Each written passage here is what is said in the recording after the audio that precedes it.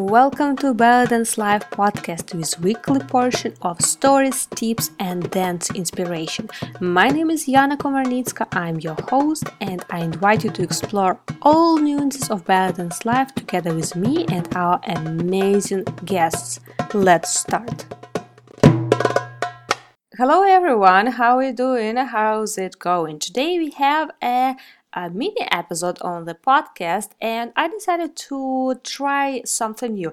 In fact, after our recent interview with Serkan Tutard, and we touched a topic of what is the difference between style and personality or individual style and all the different views and approaches we have to those words and descriptions. I got inspired to share with you a little part of our interview with Marta Korzun. So for those who heard it, it will be a great reminder and review of a great tips that Marta gave. And for those who didn't hear it, it will be great inspiration to go back to actually episode number 1, the very first episode of the podcast, first interview with Marta Korzun, and maybe listen to it again. So here is a little part. Then I asked Marta about how to develop individual style, your own individual style or personality in your dance, and here is what she replied. Do you have any tips or trips or suggestions how to find and develop the individual style? I don't know if it like a tip, but just will tell you how I work with my students. I think, in my opinion, that almost all of them really have different style. I hope so. So how I do? Of course, in the beginning, the beginning of this competition life or just dance life, it's absolutely normal if all your students, they look the same and they look like you. Yes, but because it's normal, because they try to copy the teacher. It's normal. But after, for example, if I create choreography now, yes, we do it together. I create some part, and then I ask my students, do you want to put another movement here? If you want to put some movement that you feel that will be really good in this part of music, it's okay for me, yes, because I know that some teachers, they say, no, you shouldn't change my choreography, and only like this. So for me, I don't work like this. I work in a combination with them, and also I always push them, and I'm really proud of them. I push them to go to workshops and to take classes with different teachers, because you know it, yes, that you take something from this teacher, from everyone, and your body will remember this. And also I ask all the time them to improvise. I record them all the time and show them, send them later. And you can see they dance amazing in this improvisation.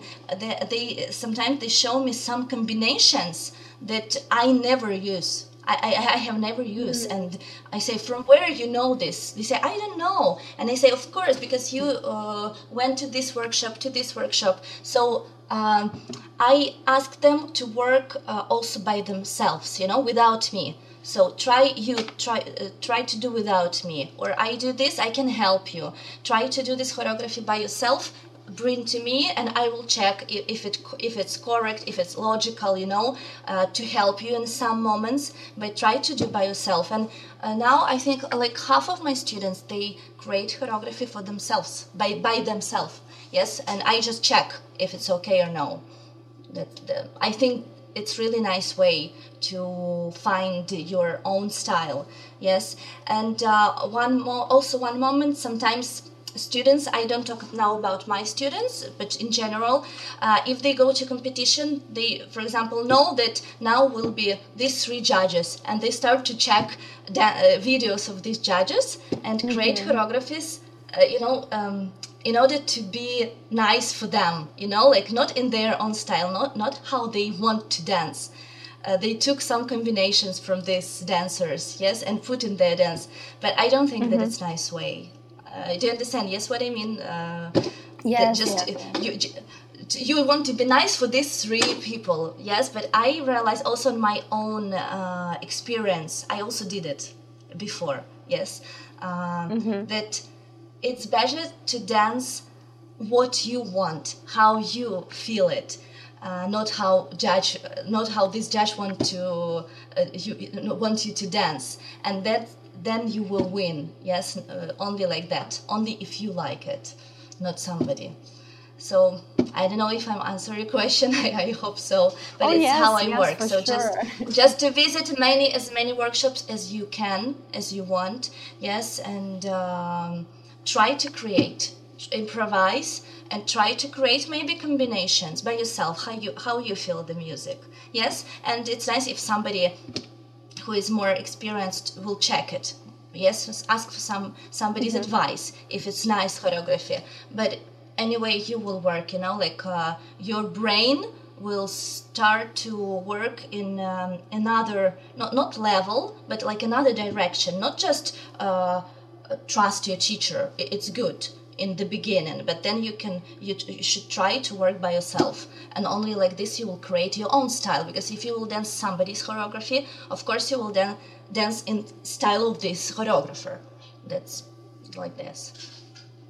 Thank you for listening, everyone. I hope you enjoyed this episode. And if so, do you know the best way to support this project is to share it with your friends. It takes few seconds, costs you nothing, but it helps a lot to move this project forward and help me to bring more awesome guests on the podcast in the future. You can tell your friend, you can send a message, email, you can screenshot and put a post on social media, whatever works better for you. But if every one of you will share this episode at least with one more person, it will make a huge difference for this podcast. Thank you for spending your time with us, for your support and love. And until next time, keep shimmying, keep dancing, and I will see you soon.